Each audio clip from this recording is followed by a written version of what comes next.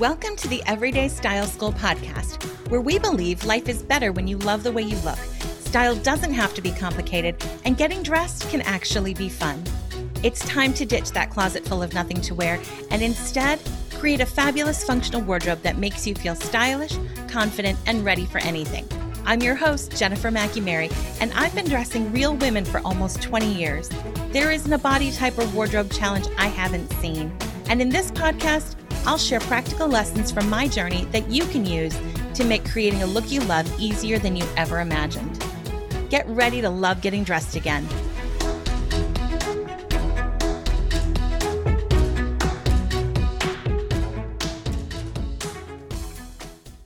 Hey there, welcome back to the Everyday Style School.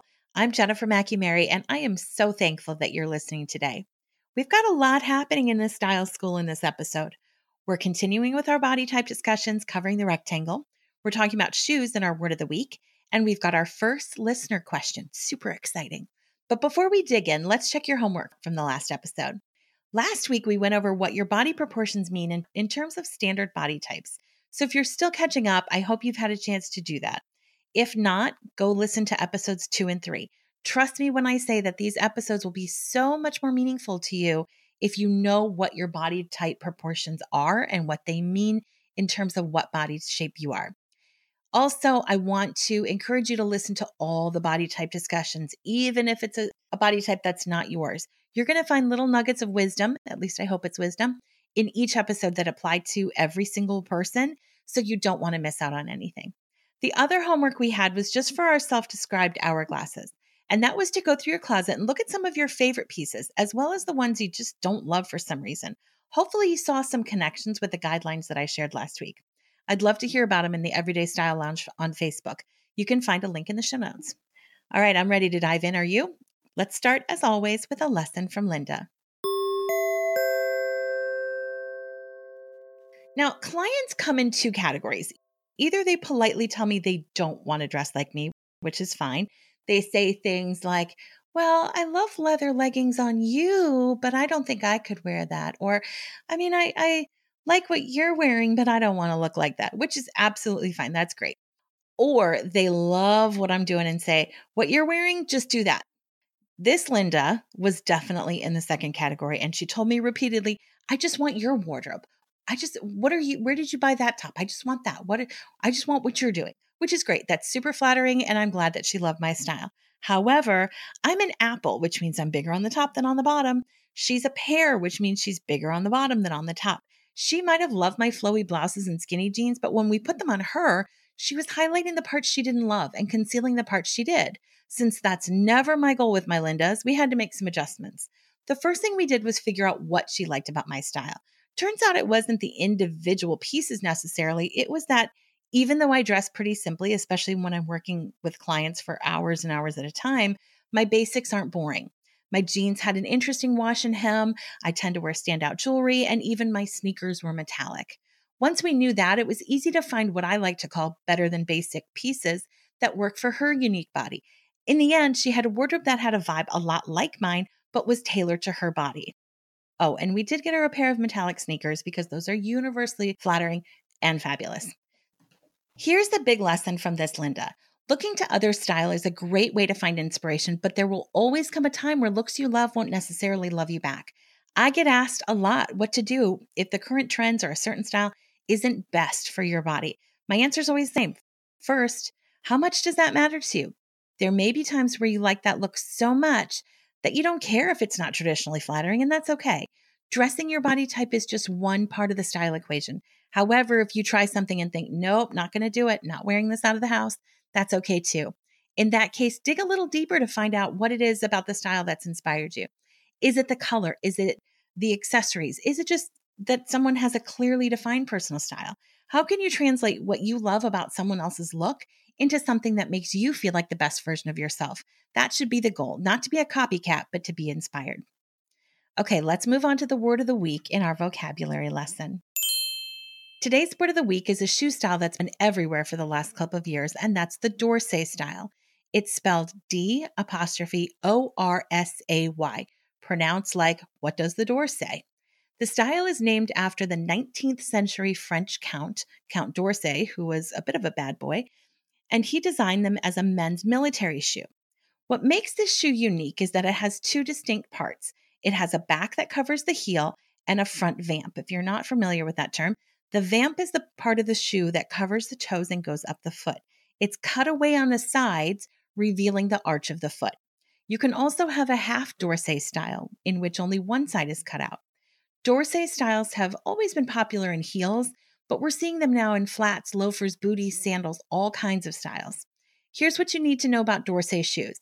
Because the sides of the shoe are open and meant to reveal the arch of the foot, these shoes often have no built-in arch support. It's not sexy to show a big orthopedic-friendly insole, right? Looking through my favorite comfort brands online, there were very few D'Orsay styles. This just may not be the shoe for you if comfort is king or if you have problem feet. And that's all right. Not everything's going to work for everybody. Also, because these shoes have no sides to hold your foot in, they're often cut a little bit more narrow through the vamp. So as they stretch out, your foot still stays in. This can be challenging for those who need a wider toe box. If you have a medium to narrow forefoot, this could be a great style for you. In the show notes, I've got a link to a bunch of D'Orsay styles under $100 to check out. Before we continue with our body shape series, let's open up office hours. We've got a question from Rachel. What's your question, Rachel? So my question is, I have a limited budget. What things is it worth it to spend more on, and where is it okay to save money? I would love to hear your thoughts. Thanks. Wow, what a great question. First, let me say that the best way to save money on a wardrobe, on any wardrobe, is by having a plan, knowing what you need, and shopping your closet first. The first step to saving money is not buying more than you need. My Lindas are always shocked at how many usable pieces I can pull out of their closets when they thought they truly had nothing to wear. You may have more than you think. Always shop your closet first. Next, you need a plan. Shopping without a plan is a great way to buy one-off pieces that don't go with anything else, things you already have, and things you don't really need. My capsule guides are a great shopping plan that can help you stay on track and even include a printable shopping list. When you're ready to hit the stores or the websites, here's my rule of thumb. Splurge on the outside and the inside, spend on the bottom, and save on the top. Let me explain. You should buy the absolute best bras, underwear, and outerwear you can afford. Bras and underwear because they make everything else you own look better, or worse if you're not careful. And the second, because most people hang on to outerwear for a long time. So don't be afraid to invest in quality that will last and a style that makes you happy. I don't know anyone who's ever regretted paying a little bit more for these pieces. Then spend on the bottom. Bottoms show quality, and because we tend to buy fewer of them, they take a little bit more abuse. Cheap pants, jeans, and skirts lose their shape and their structure and their color more quickly and leave your whole outfit looking tired and shabby and frumpy. There is nothing worse than saggy butt pants, am I right? Finally, save on the top. The fact is that styles on the top change more quickly. We get tired of our tops faster and we want to update them more often. Also, so many of the fabrics that are common today just don't hold up as well. It doesn't matter if you've paid $10 for that t-shirt or $50 for it. It's still going to get stains. It's still going to get those little holes in the belly. So as long as you feel good in the $10 t-shirt and like the way it looks, go for it. Generally, you can pair a $10 top with $100 jeans and look like $1,000,000, but the reverse is rarely true and you end up ruining the effect of the more expensive shirt. Thanks for asking such an important style question, Rachel. And as a thank you, a copy of my Everyday Style Challenge is on its way to you. These 31 tasks will help you declutter your closet, use more of what you own, and help you love getting dressed again. And if you are out there listening and you've got a style question you'd like answered, head over to my website, youreverydaystyle.com/podcast and ask away. I'd love to hear from you. We'll be back in just a minute to continue the Everyday Style lecture series on body shapes. Are you following me on Pinterest yet? Come check out my boards where you'll find fab fashion under $50, ideas for closet organization, extra advice, and more. Find me on Pinterest. I'm Everyday Style with Jen, or just head to the show notes for the link. Are you ready to dive into another body shape talk? Here we go. Before we get started, remember, use this information as flexible guidelines, not unbreakable rules. Do what suits you best, and if you love something, wear it. Rules be damned. Use the guidelines as a starting point and focus on putting together a look you love, with dressing your body shape being just one part of the equation. Today, we're talking about the rectangle body shape. This is the most common of all the body types. For me, the rectangle body is the easiest to dress and the hardest to give advice to. The reason for that is that most clothing out today is literally made for rectangle bodies. Most pants are designed with a straighter figure in mind, and rectangles don't have a disproportionate top they're usually struggling to fit. So finding clothes for rectangles is relatively easy. However, I find there's the most variation within the rectangle body, which we'll get into in a minute. And it makes giving meaningful advice that applies to a lot of people really challenging. Let's start with a description of the rectangle. A rectangle has shoulders and bust that are equal to her hips and a waist that is not well defined. Not well defined is up for interpretation. In a rectangle, this can go from no curve at all to, a moderate curve. I think the best way to define it is how much gap in the back of your pants do you get. Rectangles don't get much of any gap in the back. If you get a big gap, I'd probably consider you more of an hourglass.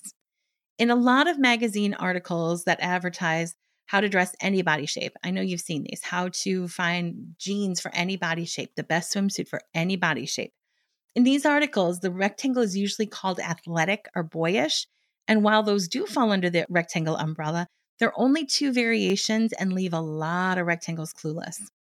The biggest variation is what one of my Lindas coined the hour tangle years ago. This is a body that exists between the totally straight rectangle shape and the super curvy hourglass.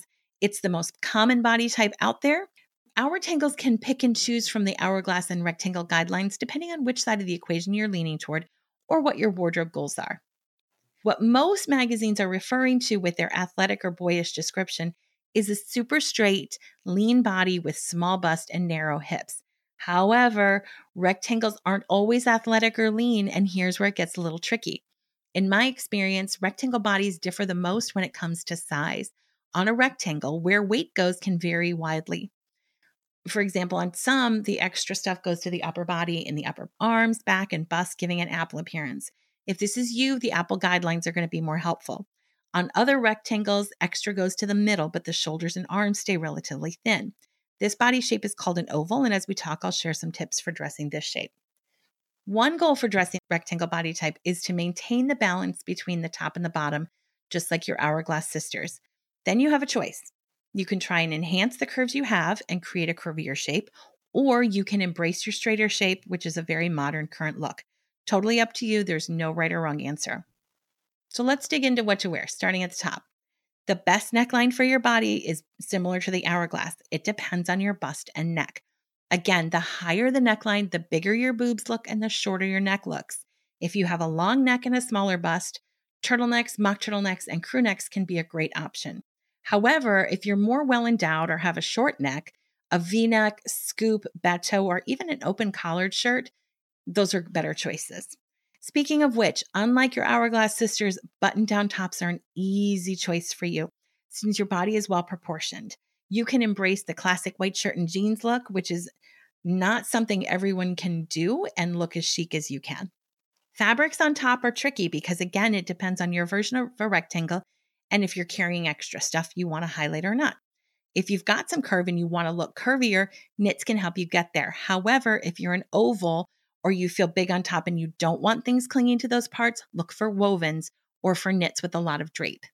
If your goal is to create curves, tops with details like ruching, wrapping, ruffles, or color blocking are great for moving the eye around and creating the illusion of curves.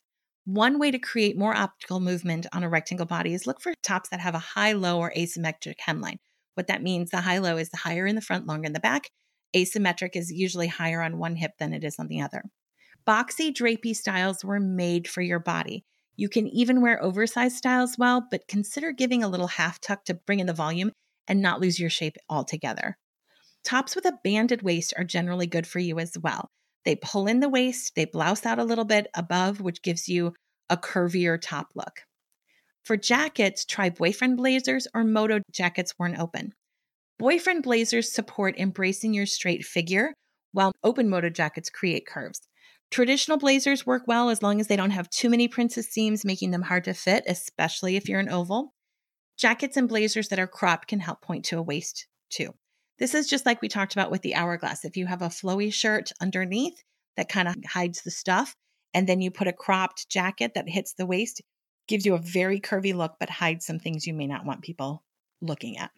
Okay, for dresses, the most important thing to know again, this is for all body types, is that the waist of a dress needs to match the waist of your body. If you are a rectangle with no defined waist, including you ovals, look for dresses without a defined waist like shift or sheath dresses. You can even look for sheath dresses that do not have a horizontal seam across the midsection. This style gives a little bit more structure, and if it has princess seams, it can create the illusion of curves. Remember, princess seams are vertical seams that are curved. Now, if you do have a waist you want to emphasize and enhance, belted styles are a great choice, as are those with waist details. Jumpsuits and rompers tend to work well for rectangles with a bit of a waist as well. Avoid fit and flare dresses. If they fit well in the waist, chances are they'll gap in the bust. Now, for bottoms. One way to create curves on both top and bottom is to wear clothing that is more form-fitting. The closer to your body clothes are, the curvier you will look. This includes skinny jeans, tailored dress pants. The baggier your bottoms are, the less curvy you'll look. If that's you, or if that's a look you like, try boyfriend jeans, joggers, and wide-leg trousers. It's my experience that if you need pants or jeans labeled curvy, you're not a rectangle. Chances are that you are an hourglass. Usually pants cut for a straighter figure are labeled modern, but if you're not sure or there is no modern fit, ask a salesperson in the store which is their straightest fit. To get a great fit, and this is for everybody to consider, the straighter your waist is, the wider your waistband should be. If you have very little curve through your waist to your hip, pants with that really skinny waistband and one little button won't work as well as a wider waistband with like a 2 or 3 bar closure. For skirts, if you want to create curves, look for styles with movement like pleats or ruching, or styles that aren't totally straight like A-line, trumpet, or mermaid. Pencil skirts that fit close to the body are great as well for creating curves. A few final tips for rectangles. Just like clothing made for a more mature customer tends to be curvier, clothes designed for younger customers are traditionally straighter. If your figure is really, really straight and the aesthetics work for you, don't be afraid to try junior sizing, which, as I'm sure you know, is designated by odd numbers instead of even. You may need to size up. So if you are a 12 in Mrs. sizes, try a 13 in juniors, but you might get a great fit. This is a trick I've used with clients for years, especially for jeans. Belts can be a rectangle's best friend. They can create a waist or accentuate the curves you do have. The only time belts don't work is when you have almost no waist and you just put them over the top of whatever you're wearing, whether it is a dress or a cardigan.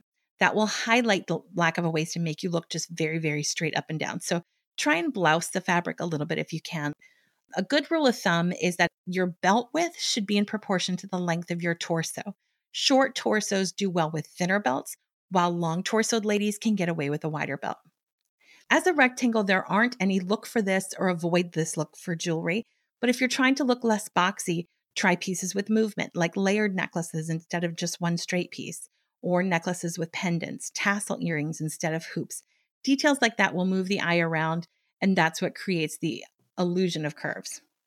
There you go. Like I said, giving advice for rectangles is tough because of all the variations, but hopefully this episode has given you a few ideas to make shopping simpler. Your homework this week, if you are a rectangle, to go through your closet quickly and look for your favorite pieces. Do they fit the guidelines? Is that maybe why you like them so much? Also look for pieces you don't love. Could be they're not best for you. If you'd like an extra challenge, do a little online shopping with some of the ideas you learned today and see if anything jumps out at you. That's it. Have a great week, everyone, and I'll see you next time. Thank you for listening to the Everyday Style School podcast. Class is dismissed for the day, but if you'd like to continue the conversation, head over to my free Facebook group, The Everyday Style Lounge. You can also visit my website for show notes, downloads, and links to resources we discussed during the episode. Go to youreverydaystyle.com/podcast. Finally, be sure to subscribe to the Style School wherever you listen to podcasts. And if you like what you're hearing, I'd love if you'd leave a review and even share with your friends. Thanks so much. We'll see you back in class next week.